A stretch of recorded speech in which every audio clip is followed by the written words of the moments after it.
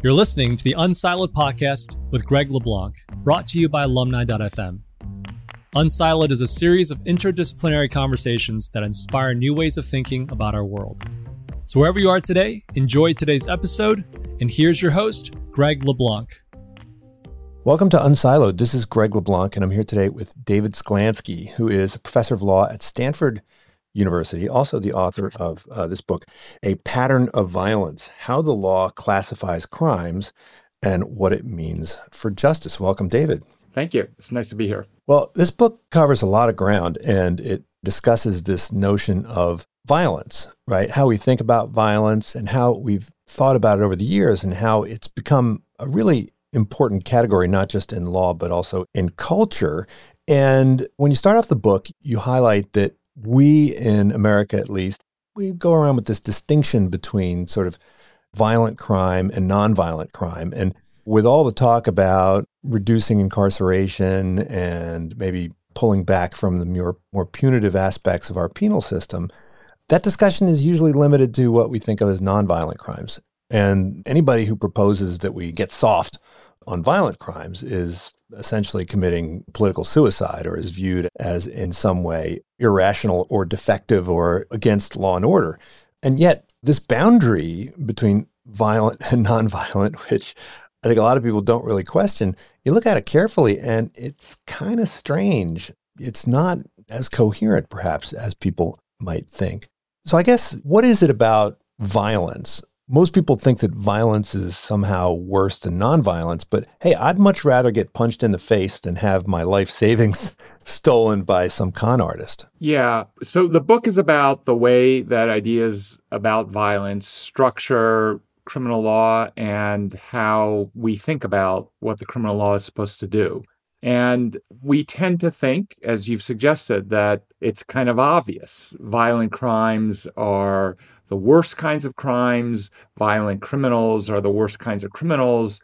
And reform efforts should concentrate on making the law less harsh for nonviolent criminals, but not for violent criminals. And all of that assumes that we know what it means for something to be violent, and that there's a clear and sharp boundary between what's violent and what's not violent, and that nonviolent behavior is categorically not as serious as violent behavior. And all of those assumptions deserve to be questioned because we don't make them all the time, and they don't hold up well if you push hard at them, which isn't to say that there's no difference between violent and nonviolent offenses. There is.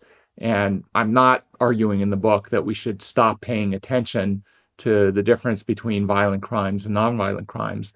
What I am arguing is that the boundary between those two categories is far less clear than we think it is, and that we're inconsistent about when we treat violence as categorically worse and across the board worse than other kinds of behavior. And we need to question these assumptions if we're going to make any serious progress on unwinding mass incarceration, because a huge number of the people who are currently incarcerated are incarcerated for offenses that are categorized as violent. And if we released everybody from prison that's in prison for what's supposed to be a nonviolent offense, we would bring our incarceration rate down, but down to the range of countries like Rwanda or Cuba. If we want to get down to where we were in the 1960s, to where most democratic countries that we'd want to compare ourselves are, we need to start thinking about people who are in prison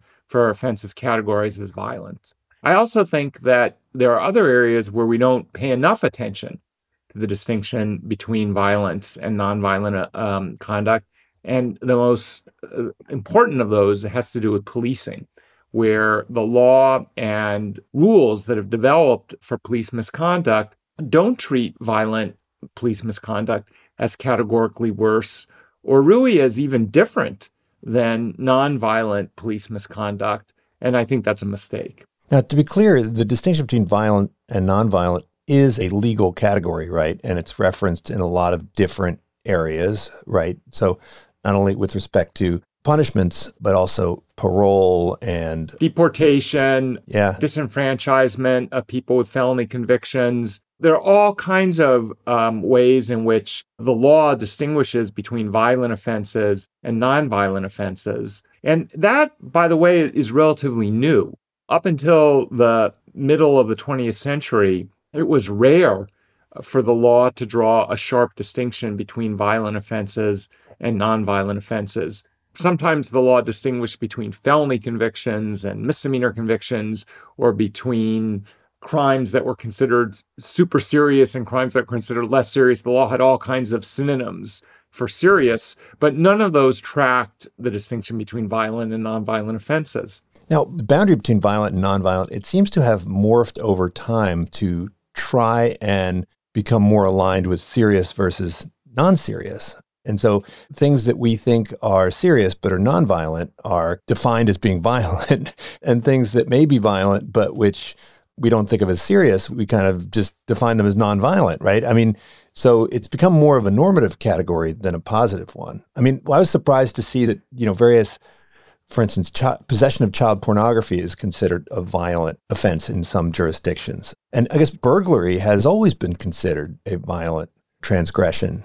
And that to me is a little surprising, because is it violence against property? I mean, why would we consider burglary to be violent? And why would we consider possession of child pornography to be violent? Yeah. So those are great questions. And what's happened in the law is the same thing that's happened in everyday discourse. Once you say that there's some category of criminal activity that's categorically worse, that it's super serious, that this is the really bad stuff, then there is an effort to squeeze into that category anything that people think need to be treated seriously. So outside the law, in everyday discourse, people will talk about systemic violence, or the violence of environmental degradation, the slow violence of toxic chemicals put into our rivers and oceans. People talk about emotional violence or symbolic violence. And those are all ways of saying, what I'm talking about here is really serious and really bad. It's just as bad, if not worse, than things that you might think of as paradigmatically violent, an armed robbery or hitting somebody in a bar fight. And that happens in the law too. And it started happening in the middle of the 20th century when legal codes, both at the federal and the state level, started to say that there are particular consequences to being convicted of a violent offense. So once that happened, legislatures had to define what counted as a violent offense. And sometimes they would create lists. Sometimes they would create a general standard that courts then had to apply. But either way, there had to be the determination of whether this crime or that crime counted as violent for purposes of all these special consequences that get laid on to the punishment and the sanctions for violent offenses. So with burglary, for example, there's long been a desire to include burglary in the category of super serious offenses.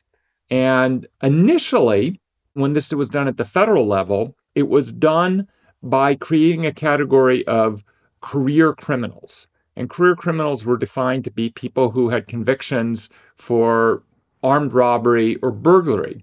And the thinking there was that people who get convicted multiple times for burglary or armed robbery are likely to be doing this as their career. And they're different from the kinds of people who get arrested for other offenses in this way. Once Congress decided that what it really wanted to focus on for super serious punishment was violent criminals, then they had to figure out, well, how do we deal with armed robbery? Sure, that's violent, but what about burglary? So it was kind of, Congress reverse engineered this and said, well, burglary obviously is violent. And the general explanation that's been given for that, both by Congress and by courts, is that a burglary creates the potential for violence. Even if somebody breaks into a building where nobody lives, or even when somebody breaks into a building where nobody else is present at the moment, even when somebody breaks into a building without carrying any weapons, there's always the danger that they'll encounter somebody and that then there'll be a violent interaction. And that's often treated as the explanation for why we treat burglary as a violent offense. But of course, there are lots of things that run the risk of creating a violent encounter. And we don't normally describe those things as themselves violent. But we do that with burglary. And the reason we do it is because of the desire to include burglary in this category of violent offenses. The same thing has happened with a lot of sexual offenses, like possession of child pornography. One way that legislatures have dealt with making sure that those crimes get the super serious sanctions that are set aside for violent offenses is by just saying, we're going to call this violent. Another way is some states have said, well, we'll change the category that gets the super serious sanctions. And we'll say those super serious sanctions are reserved not just for violent offenses, but for violent or sexual offenses. Decades ago, something similar happened with drug offenses. So there are some states that will say these super serious sanctions are reserved for violent offenses and narcotics dealing. More recently, it's been more common to say these super serious sanctions are reserved for violent offenses or for sexual offenses, or simply saying that they're reserved for violent offenses and we'll just define things like possession of child pornography as violent. And when that gets challenged, it helps that classification that the same kind of reclassification happens in ordinary language. So if some state legislature is challenged with the assertion that we should treat child pornography as violent, the legislator will say something like, well, I think it is violent. It's a serious kind of violence. It does violence to all of our standards of decency. It victimizes the children that are depicted. It runs the risk of encouraging assault and violation of other children. So it's not hard to use everyday language to explain why anything we think is very serious is violent too. Yeah, it'd be interesting to get a better understanding of whether it's the culture that's driving the law or the law that's driving the culture. I mean, there's clearly some feedback across these different domains. Yeah, I think it absolutely happens both ways. The law draws on popular ideas about violence, but the law also clearly reinforces those ideas by treating violence as a formal category and a category that has clear boundaries. Now, what I find interesting is that this idea that it's the violent crimes that are the most serious ones, we haven't always thought that. He reminded me that Dante, right, would put the violent folks in a slightly higher rung of hell than those engaged in fraud and deceit. And I think there are other jurists, Jeremy Bentham and a bunch of others, that really their distinction was between sort of premeditated versus more spontaneous. And a lot of the violent crimes are spontaneous, come about as a result of, brawls and fights and breaches of one's honor or jealousy or something like that. And so I think for a lot of folks, historically, they thought that you needed more severe sanctions against the things that were done as a result of planning and deliberation. Yeah, that's something that surprised me when I was researching the book. I expected to find that the definition of violence has shifted over time, but I also thought that this idea that violence is a separate category and that's a logical way to try to carve out the most serious offenses, I thought that was a very old idea, and it turns out not to be. I want to be clear. People have always thought that murder is a particularly serious crime. People have always thought that rape is a particularly serious crime. But the idea that you can carve out a category called violent offenses, and that is categorically worse, is not an old idea. People have been categorizing crimes for centuries. There have been criminal codes that separate out serious from less serious offenses. And there have been treatises that have talked about which crimes we should treat more seriously than other crimes. And lots of different categories have been used to try to give some order to the range of things that we criminalize. But up until the mid 20th century, it was rare, very rare, for anyone to say that, well, when you're trying to categorize crimes, the first and most important distinction we should draw is between violent and nonviolent offenses. And the reason that people didn't think that way was that there were a number of other axes along which they thought it was super important to distinguish crime. And these are things that we still think about when we're categorizing crimes today. It's just that they become overshadowed by violence. So one is whether the criminal act reflects some deep-seated feature of somebody's character, or whether it's just something that happened in the heat of the moment. And there's a long tradition of treating crimes more seriously if we think that they suggest something deep-seated and permanent about somebody's character, rather than something that this person did in the heat of the moment. And because lots of violent offenses have been thought to occur in the heat of the moment, they haven't been treated as seriously as other kinds of offenses like fraud that seem to require more deliberation and thought, and that have been thought to reflect more about a person's deep-seated character. And it seems like our theory of human behavior in criminal law has moved more in the direction of kind of a dispositional view of people's character and less contextual. I mean, the psychologists will refer to this as the fundamental attribution error, but it seems like we talk more about criminals rather than criminal behavior.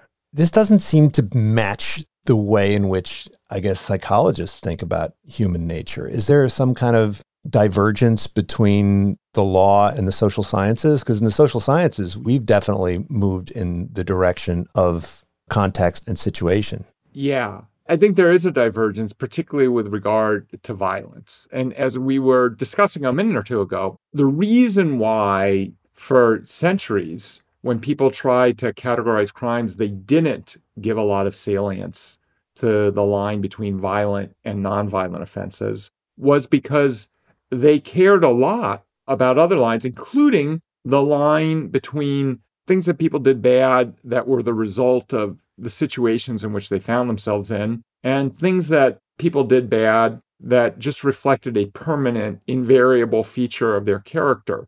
And violence was thought to be the kind of thing that often happened explosively that didn't reflect somebody's deep-seated character.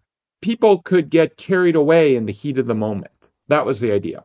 Now, I think over the last several decades, the way in which the law has thought about violence has shifted.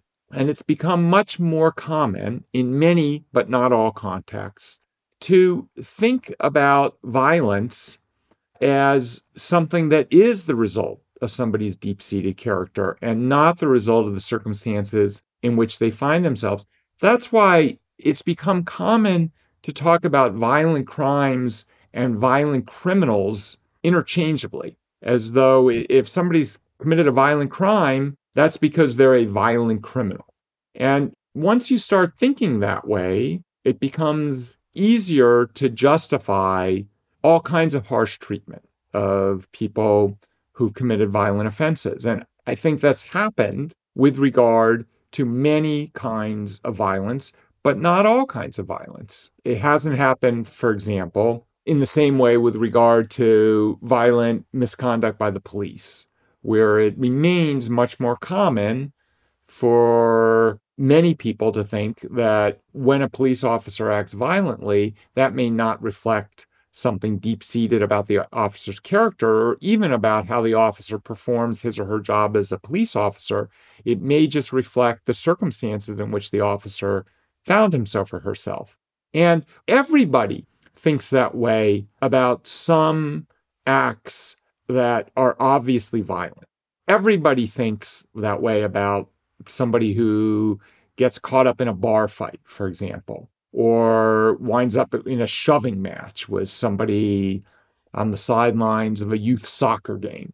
But we tend to forget that in other instances when we're talking about violent crime and violent criminals. We slip into a way of thinking that assumes that violent offenses are committed because the person who committed them is inherently violent, rather than because of the circumstances in which they found themselves.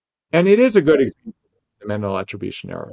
Well, I mean, there are some contexts where we, obviously do incorporate context, right? So if you watch a video of somebody tackling somebody, you would say, hey, that's pretty violent. And then you find out that they're on the football field and you tend not to use the word violent. Sometimes you'll hear commentators saying, oh, yeah, that was a violent tackle. But I think we tend to avoid that terminology when we think that it's either consented to or a product of self-defense, or, in other words, the backstory will tell us whether it's violent or not, even when we're looking at exactly the same physical interaction. Right. And that's another tricky thing about the category of violence and the language of violence, that we sometimes use the category in ways that don't carry a moral judgment. So we will sometimes say, for example, that was a violent tackle, not meaning there was anything wrong with it. We'll say that that was justified violence.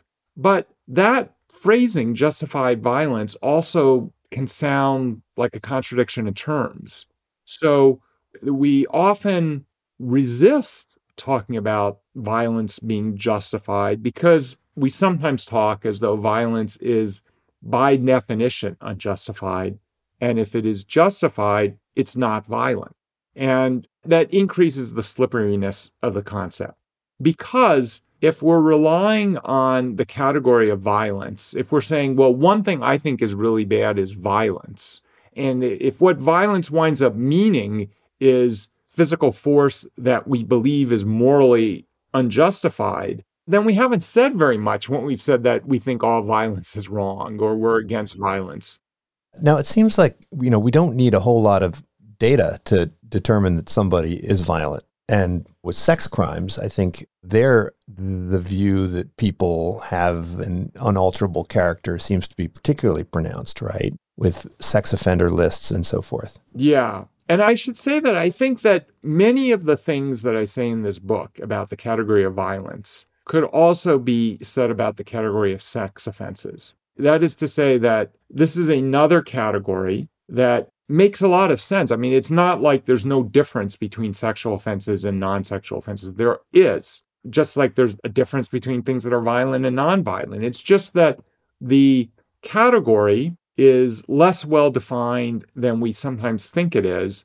And once we begin to think of this as a natural category, anything that winds up getting included in the category gets treated as beyond the pale. I think that this all comes from a desire to try to figure out how to think about crimes. And crime is a difficult thing to figure out how to respond to. We always have conflicting feelings about criminal activity. We're torn in general between these instincts of understanding, contextualizing, and condemning. One tempting way to try to resolve that tension, the fundamental tension of criminal law, is to say, well, there are some crimes where understanding and contextualizing is appropriate, and there are some crimes where we just need to say, well, this is just evil. And criminal activity doesn't work that way. And any effort to try to divide the world up cleanly that way is going to lead to lots of injustice. And that's happened with the importance that we attach to the line between violent and nonviolent crimes. And I think it's also happened to some extent with the line that more recently has been drawn between sexual and non-sexual offenses. Now, are we defining violence downward, so to speak? Certainly, when people say that speech is violent or something like that, I think it's very important to acknowledge that words can hurt just as much as sticks and stones, right? I mean, kids make that distinction. Increasingly, we're kind of blurring that distinction, but doesn't that serve an important purpose? Maybe you could make the case that we should just abolish this distinction altogether and just focus on the gravity of the harm, right? So if something is more harmful, it then should get more punishment. And if it's less harmful, it should get less punishment. And then just abolish this entire distinction. I mean, what's the argument in favor of maintaining a distinction between violent and nonviolent offenses? Well, the argument is that there is something different, and it's hard to draw the line with precision. But the general idea that there's something different and distinctive about violations of the law that have to do with exercising physical force against a person, I think makes sense. That those crimes do have a different character. They're not across the board more serious. And there are some crimes that, when I talk about this book with people, even lawyers or law professors, people sometimes say, well, it's just obviously true that violent crimes are the worst crimes. But if you push them even a little, it becomes clear that they don't think that, because no one thinks that low-level assaults are among the very worst crimes. So the law defines assault to mean any unwanted touching of another person's body. So if I shove you on the sideline of a youth soccer game, that's an assault. But nobody thinks that that's the kind of crime for which somebody deserves to go to prison for a long time. And when I say nobody thinks that, if you look at state criminal codes often distinguish between violent and nonviolent offenses, and they will reserve the super serious consequences for violent offenses. But almost always, they say that the super serious consequences are reserved for violent felonies. And that's because the legislature wants to have the ability to say that there are some things that are violent that we're not going to treat as so serious. Those are violent misdemeanors. And for assaults, the law distinguishes between aggravated assault, which is almost always treated as a felony and a super serious crime, and simple assault, which is just a misdemeanor and doesn't get treated particularly seriously. And the line between aggravated assault and simple assault is remarkably fuzzy. I love how your fist can be a deadly weapon. Like, under what circumstances is it considered a deadly weapon? I mean, if your fist is a deadly weapon, then I don't understand how you can actually have any kind of assault that doesn't include a deadly weapon. Okay, so we need to step back for a second and talk about why we're talking about deadly weapons to begin with. And the reason is that legislatures and courts want to treat violence as categorically worse. So they set up this category of violent crimes, but there's this vast category of things that are treated as criminal that nobody wants to put in the category of super serious. And those are like shoving somebody during a verbal altercation. So the way we deal with that is by saying, okay, well, that's just a simple assault, and only aggravated assault counts as a felony. And so only aggravated assault is going to be in this super serious category. So then what's the difference between aggravated and a simple assault? And the law differs a little from state to state, but by and large, the distinction is a aggravated assault is an assault that employs a deadly weapon or that causes or threatens serious bodily harm. So once you say that, okay, well, those are the lines, then you got to figure out what those lines mean. And let's say we say, okay, well, if you use a deadly weapon, that's an aggravated assault. So you might think, okay, so that means a gun or something. But then some case comes along where somebody who's a prize fighter or trained in advanced martial arts just uses his hands or his feet against somebody else and almost kills them. And the instinctive reaction is, okay, well, that's an aggravated assault. But if we've defined aggravated assault to mean an assault that uses a deadly weapon, then we got to figure out what the deadly weapon is here. And it's easy for a court to say, well, a deadly weapon is a weapon you could kill somebody with. And if you're a prize fighter or you're trained in martial arts, then of course your feet or your hands are deadly weapons. The other way you could get around this problem is by saying, well, okay, so you didn't use a deadly weapon there, but you did cause or threaten serious bodily harm. The problem is that we then run into similar problems about what counts as serious bodily harm. And courts are all over the map about this as well. The upshot is that there is a vast difference in the law between a simple assault and an aggravated assault. In most states, a simple assault will land you in jail at most for a month or two, and probably not even that. Whereas an aggravated assault can send you to prison for more than a decade. So it's a huge difference. And the difference depends on whether the courts think that the assault should be thought of as one involving deadly weapons or one involving serious bodily harm. And that's a highly subjective, very vague set of lines. Now, you pointed out there's this big divergence between criminal law and criminal procedure. So in criminal law, this distinction between violent and nonviolent is very salient, very important, and has huge impact on the severity of the punishment. But in criminal procedure, the big distinction has to do with kind of invasions of privacy. And we don't really spend a lot of time thinking about violence. And to the extent that we do, there's sort of a continuum with respect to the way police engage with citizenry. So why this divergence? I mean, these are the same people who do criminal law and criminal procedure, and do they feel some inconsistency here when they're looking at the behavior of the criminals and the behavior of the police? Some of them do. I mean, I'm one of those people, and I feel the inconsistency, and I'm not alone. Other people have remarked on this. Other law professors who teach criminal procedure, which is the set of rules that govern the police, and criminal law. I should make clear that criminal law does apply to police officers. You can get prosecuted for assault or for homicide if you're a police officer and you use force and kill somebody without justification. And that's happening more often now, although it's still relatively rare compared to the number of occasions on which officers kill someone.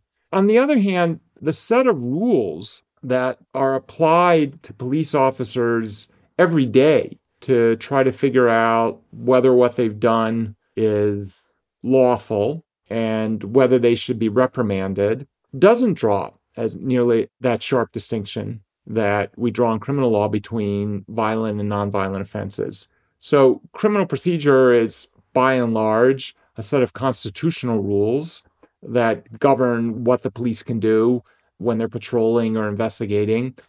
Courts spend a lot of time figuring out exactly what the line is between lawful and unlawful policing. But the vast majority of that time is spent trying to figure out when the police are exceeding their legitimate ability to invade privacy, as you say. So we have very detailed rules about when the police are allowed to order me to stop, when the police are allowed to search my pockets or my briefcase or my phone. But we don't have very detailed rules about when the police are allowed to throw me up against a wall or throw me down against the ground. And in fact, the rules for the police grabbing me and throwing me against the wall are largely the same as the rules for when the police are allowed to order me to stop. They're not entirely the same. If the police use force against me in the course of getting me to stop, for example, it has to be reasonable. But that's a very vague standard. And we don't rely on standards that vague when we're figuring out when the police are allowed to look in my pockets or look in my briefcase. But we do in trying to figure out when the police are allowed to throw me against a wall, or let's take a house search. So we have very detailed rules about when the police are allowed to come into my house without my permission. But for the most part, those rules don't distinguish between the police knocking on my door and ordering me to let them in, on the one hand, and the police taking a battering ram, coming into my house with guns drawn, throwing me against the floor, tying my hands behind my back. I mean, those differences are just addressed on an ad hoc basis. And that's true not just about the rules of criminal procedure, which courts apply. It's also true for the most part with regard to the rules that police departments use internally when they're deciding whether an officer should be disciplined for improper use of force. What most police departments say is there is a spectrum that starts with a voluntary encounter and ends with the police using lethal force against somebody, like shooting them. And the police need to have justification for every move they make along this spectrum. But the whole idea that there's a spectrum is a way of saying that there's no sharp line, that it's all a matter of context, and that it doesn't make sense to say that violent police activity is a category apart, which is very different from how we treat criminal activity, where we do treat violent criminal activity as a category apart. My view is we do that to excess in criminal law, but with regard to the police, we don't do it enough. We don't pay enough attention to the ways in which violent police misconduct is a different kind of thing than other kinds of police misconduct. Now, you talk a bit in the book about these stand your ground laws or make my day laws. And, to some extent, these laws don't do much, right, to change the law, but they're very symbolic. And they seem to be saying that the common law principle of duty to retreat is something that we no longer have to adhere to. And so, first of all, how do you explain this sort of culturally and sociologically? And this idea of duty to retreat, it seems to be a duty that applies to civilians only, right? So law enforcement, police officers, there may be all sorts of situations where they could probably do the least amount of harm by pausing, waiting, retreating, and yet they don't have any duty to do so. So can you talk a bit about that? Yeah. So let me talk about police officers first, and then talk about the duty to retreat in criminal law more generally. So we have a terrible problem of police killings in this country. Every year, about 1,000 people are killed by the police. And the rate of police killings is far higher than in any other democracy that we'd want to compare ourselves to. It's vastly higher than the rate in any European country or Great Britain, Canada, Australia. And one reason for that is that we have a lot more guns in this country. So it is more dangerous to be a police officer in this country than it is in most parts of Western Europe or the United Kingdom. So police officers are genuinely put in danger more often in the United States, and they have legitimate reason to be fearful and to use their weapons more often than in other countries. But that doesn't explain the full disparity between killings here and killings in other countries. And the easiest way to see that is with regard to killings by police officers of civilians who the police know are not armed or don't believe are armed. This is about 10% of police killings in this country every year. Or armed with knives, right? Or armed with knives, yes, that don't have a gun. So every year, about 100 people are killed by the police in the United States in situations where the police do not believe that this person has a gun and the person doesn't have a gun. Often they have a knife. There are often people suffering mental health distress. They are acting in ways that seem scary. And these situations arise in other countries too. People act in scary ways. People have mental health distress. There are people with knives who are acting in scary ways. But they almost never wind up getting killed by the police. And they almost never kill the police. They almost never kill the police here either. Police officers are almost never fatally injured by anything other than a gun, any other weapon. So the reason why we have vastly more people without guns who are wind up getting killed by the police in this country than in other countries is that we don't train the police to de-escalate. What happens in other countries if somebody is waving a knife around and acting crazy is that the police will set up some sort of a perimeter and try to wait the person out, making sure that nobody is endangered. Here, that doesn't happen. Often it doesn't happen because lots of police officers are trained that once somebody with a knife gets within 21 feet of them, they're not going to have time to draw their weapon before that person gets to them if they let them come any further. which there's absolutely no evidence for this. It's a kind of a folk tale of policing.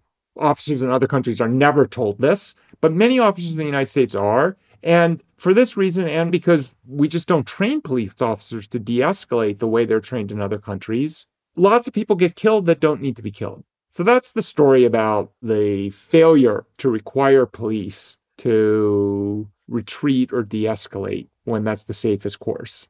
The story outside of policing is that there's been a long legal debate about the circumstances in which somebody needs to retreat rather than to defend themselves against lethal force. And the old rule in England, and it's still the rule in England, was that if you can avoid a violent confrontation by retreating, you need to do that. You can't shoot somebody or stab them instead of safely retreating. Now, this only applies when you can safely retreat. If it's going to put you in danger to try to retreat, you don't have to do it. But if you can safely avoid the confrontation, you have to do that rather than take somebody's life. In the United States, some states have had that rule. Other states have had what they call the true man rule, which is you don't have to retreat because a true man wouldn't retreat. These stand your ground laws are, in effect, ways of resurrecting the true man rule, which had been waning in most parts of the United States, and saying, no, we think that's right. In certain circumstances, you shouldn't have to retreat. And the laws differ from state to state, but they all reflect this idea that the law had previously put people in danger by requiring them to retreat when that was dangerous for them, which was never true. There's never been a jurisdiction in the United States that has said that if you're attacked, you need to retreat, even if doing that puts you in danger. But the rhetoric behind a lot of these stand your ground laws was, we don't want to put people in the danger that they'll be in if they have to retreat. And that was linked up with an idea that people should be able to stand up for themselves and criminals shouldn't be getting away with what they're getting away with. So these laws were sometimes called make my day laws because they appealed to the character of Dirty Harry, the violent police officer played by Clint Eastwood, who acted as a kind of vigilante. These laws, for the most part, do not significantly change the legal rules under which most violent encounters will be adjudicated, but they do have tremendous symbolic value. They do communicate to people that you don't have to wait, you don't have to retreat. If somebody's on your property who doesn't belong there, you can just kill them. And unfortunately, a lot of people have heard that message.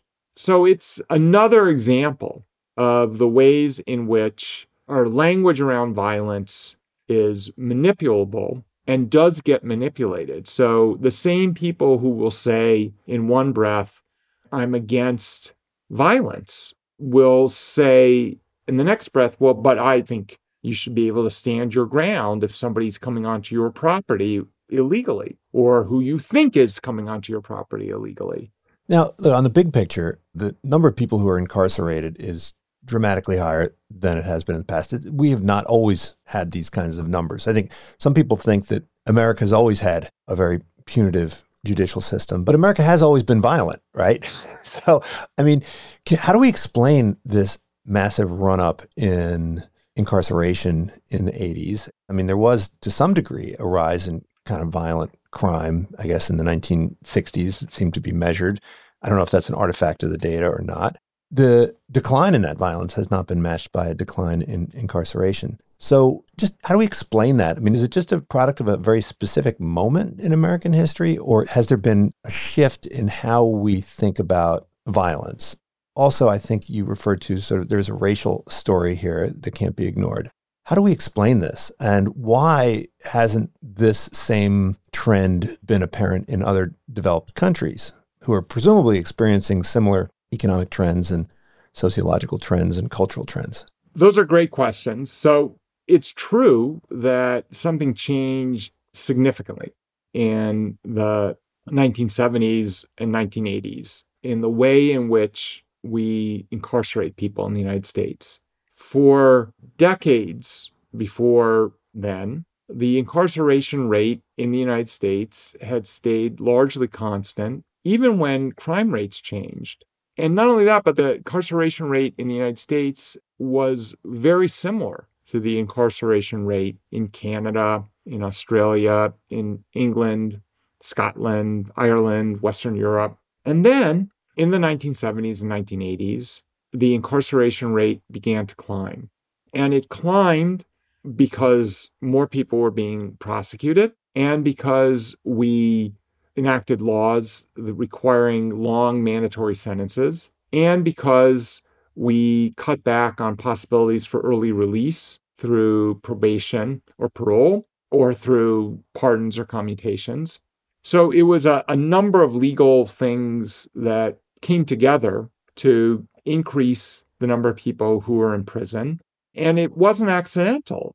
There was a politics around getting tough on crime that produced bipartisan consensuses for lengthy mandatory prison terms for a whole range of offenses, especially violent offenses and offenses involving drug trafficking.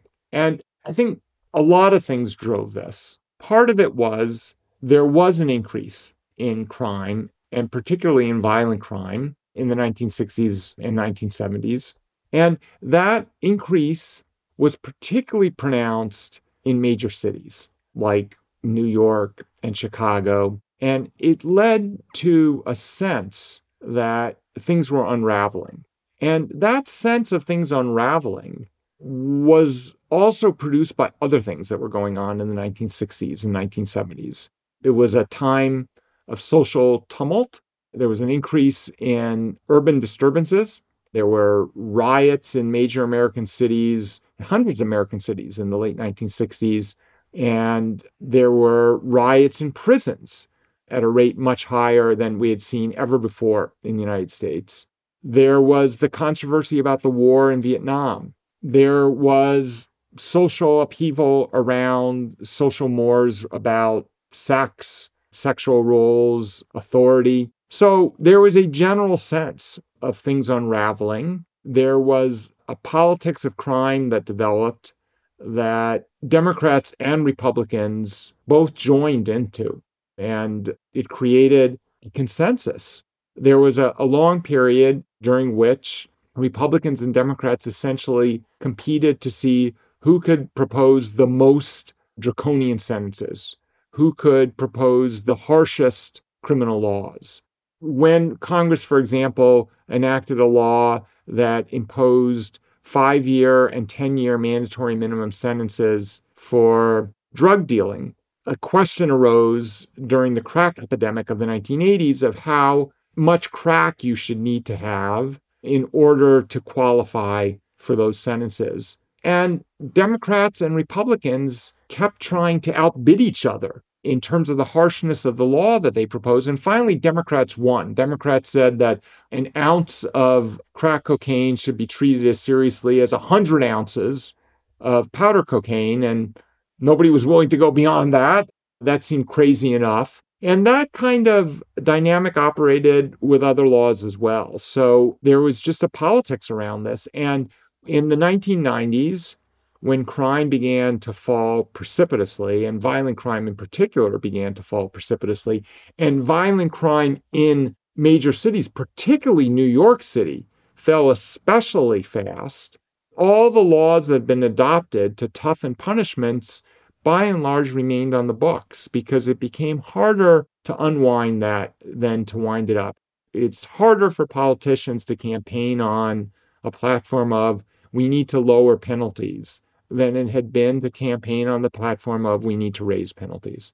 Now, the book is explicitly only about American law, but it would be interesting to get an understanding of why we don't see the same trends happening in other countries that experienced other forms of unraveling, certainly protests in 1960s in France and so forth, and the rise in crime in UK and other kind of common law countries don't seem to have resulted in similar responses. So I guess I'd love to learn more about that and whether, these other countries have a shared experience around their understanding of violence and whether the understanding of what violence means has evolved similarly in those other countries. Well, I don't know for sure why you haven't seen the same thing in other countries, but I have some ideas. So, first of all, there absolutely was a racial dynamic to the escalation of penalties beginning in the late 1960s and then into the 1970s.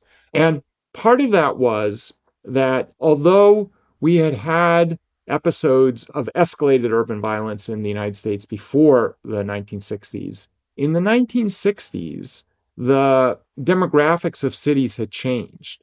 And many American cities had areas of concentrated poverty that were disproportionately populated by people of color, particularly African Americans. And those neighborhoods bore the brunt of violent crime, which means that a disproportionate number of victims of violent crime were African American, but also a disproportionate number of people who were arrested and prosecuted for violent crime were African Americans. And it gave violence a racialized face. And once the picture of the violent criminal became racialized, it changed the way people tended to talk about violent crime. I think that's an important part of why the shift has occurred in the way we think about violence, why we've tended now to think about violence as characterological instead of situational. It's because it's easier for white people in particular to think that way when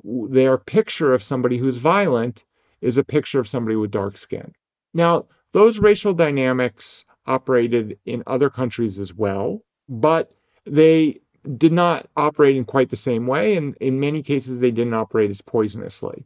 So that's one explanation for why things happen differently in other countries. I think, though, part of it is that the law accelerated the process here by creating this sharp distinction between violent and nonviolent offenses. And again, it's not that nobody talks about violence in the UK or Europe. It's that it's talked about in a different way. So in the United Kingdom, for example, there is lots of talk about serious violence. So there will be parliamentary reports about the problem of serious violence. And it may seem like that's not a big deal to talk about serious violence rather than violence, but I think it is. Because the thing about the language of serious violence is it wears its ambiguity or its subjectivity or its vagueness on its sleeve. Nobody imagines that the line between serious and non-serious violence is clear and sharp. The very language makes it obvious that we're going to have to draw a distinction. We don't know exactly where the line is. But when we talk about violent versus nonviolent offenses, it's easy, it's natural, and it's common to think that there's a sharp line here and that anybody who's convicted of a violent offense is obviously and categorically worse. And that has huge consequences. I'll give you just one example. During the COVID-19 pandemic, it became obvious early on that jails and prisons were particularly dangerous vectors of transmission for this disease.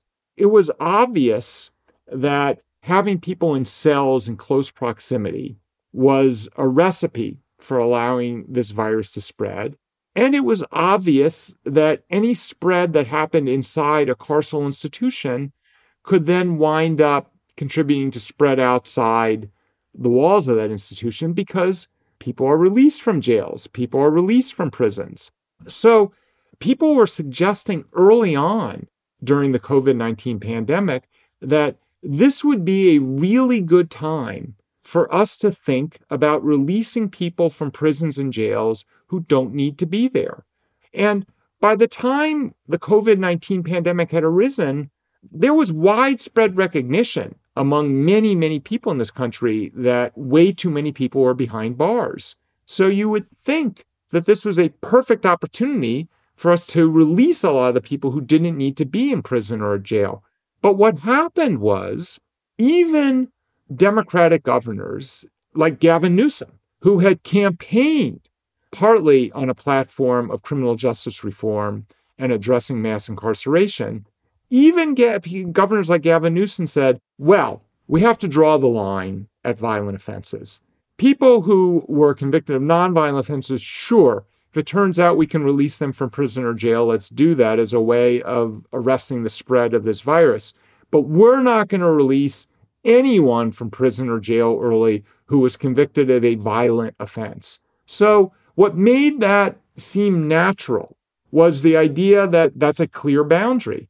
Whereas if Gavin Newsom had to use the language of serious violence, that would naturally have led to the question of whether in an individual case, we were talking about somebody who had committed serious violence. When you talk about violence, it makes it sound like that's just a natural category. And when the state has laws on the books that say, well, burglary is by definition a violent offense, that means that no burglar, nobody who's convicted of burglary is going to be released from jail or prison early in an effort to prevent the spread of COVID-19, which was a position that I think was impossible to defend on any reasoned basis. And I think you also quote Bill de Blasio and Kamala Harris also saying that they would draw a line in the sand at violent crimes with respect to reform. It's very common because it's difficult in our political culture for people to say, well, even some violent offenses may deserve to be treated more leniently than we treated them.